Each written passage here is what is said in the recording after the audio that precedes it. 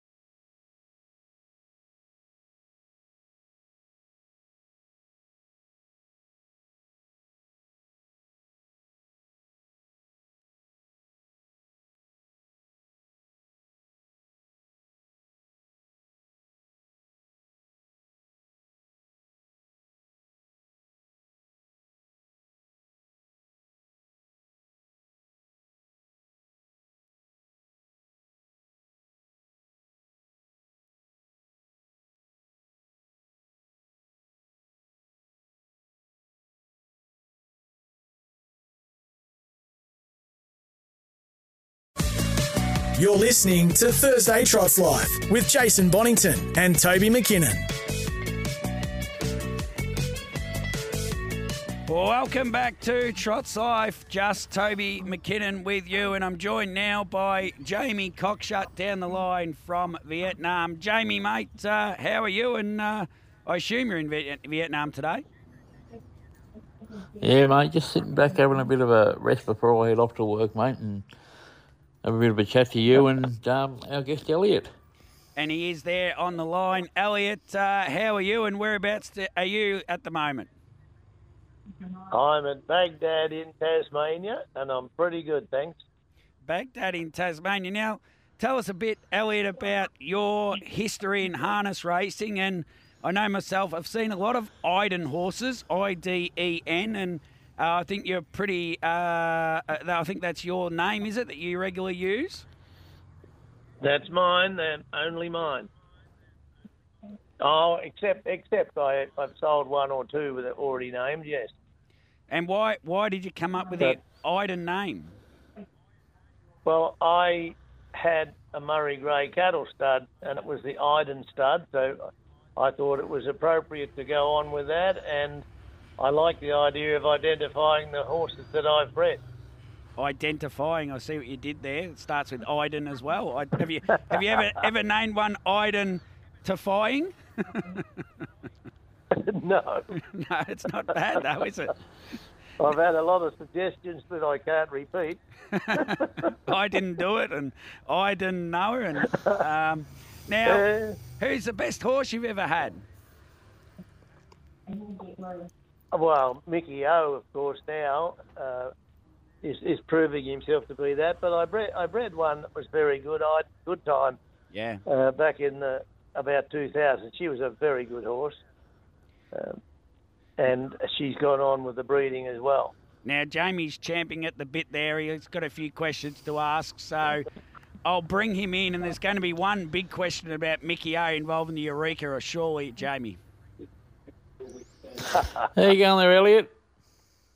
Pretty good, Jamie. Pleasure to have you on, mate. We'll just talk about, we'll touch on Mickey O first. Like, you built a pretty close relationship to the Chris Howlett and his sons in recent years, and you've had a fair bit of success, and it was, great on Sunday night to see Mickey O win the 3-year-old size, backing up from winning the 2-year-old last season, and you would have had a fair spring in your step after Mickey O won after winning the bandbox with Following one up. that you... Yeah, Iden Boutique. Yeah. Yeah, fair spring in my step, all right. Just for the listeners out there, how old are you, mate? You'd have to be in your early 80s? Yeah, I'm 80. And been around for you can have a quick chat about you. No, that's fair enough, old mate. Fair enough. You can probably have a bit of a chat about your golfing prowess, because for the listeners out there, Elliot was one of the best amateurs in Australia for a long time. Is that right, Elliot? Yeah, I made an Australian team and won a few Australian titles. top qualifiers in Australian Championships and Australian Foursome Championship winners. And as I say, I represented Australia in the four-man team and represented Tassie for 30 years in the state team and then turned pro after I turned 50. It's not a bad effort, mate. It's not a bad effort. But we'll go back to Ida Boutique. Yeah. And a lot of travelling through Southeast Asia, did you do? In your golf? South America, US, Middle East, Europe, everywhere. Lucky enough, like, well enough to pay me way and confound the critics.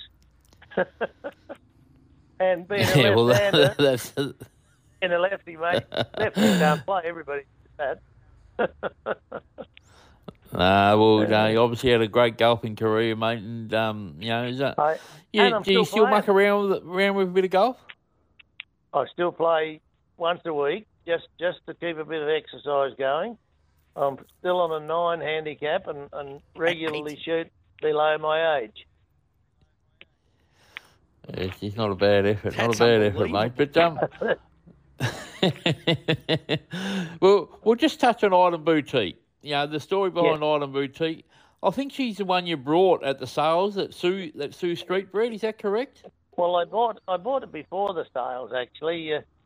I visited Sue to have a look at the horse because I liked the breeding, and the day I visited, she'd got a problem with a daughter, I think, sick in Brisbane, and said, "Oh God, I can't finish preparing this filly, and I won't be able to go to the sales, and it won't sell, and I won't bring it back." And I said, "Oh well, I'll buy it off you."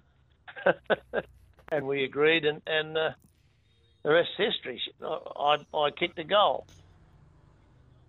Yeah, well, no, you definitely have. And the other good part about it is Christian trained it. Christian and Noel's been a huge part of your success in the harness industry in your time, and just would have been fitting, for Christian to train your Group 2 winner in the latter years.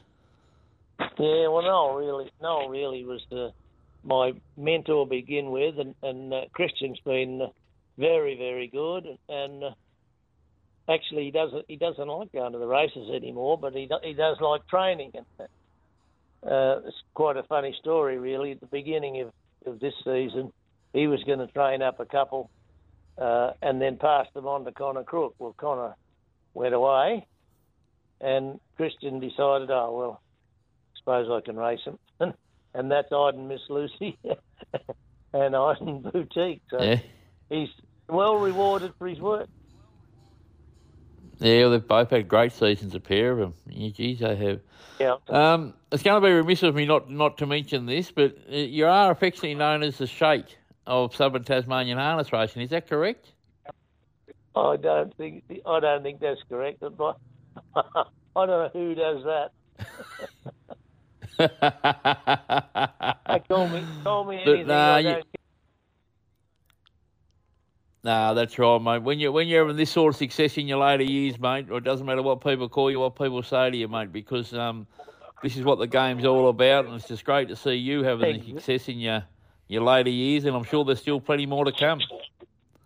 Yes, I'm very confident. I've got some very well-bred ones coming along, and I'm really happy.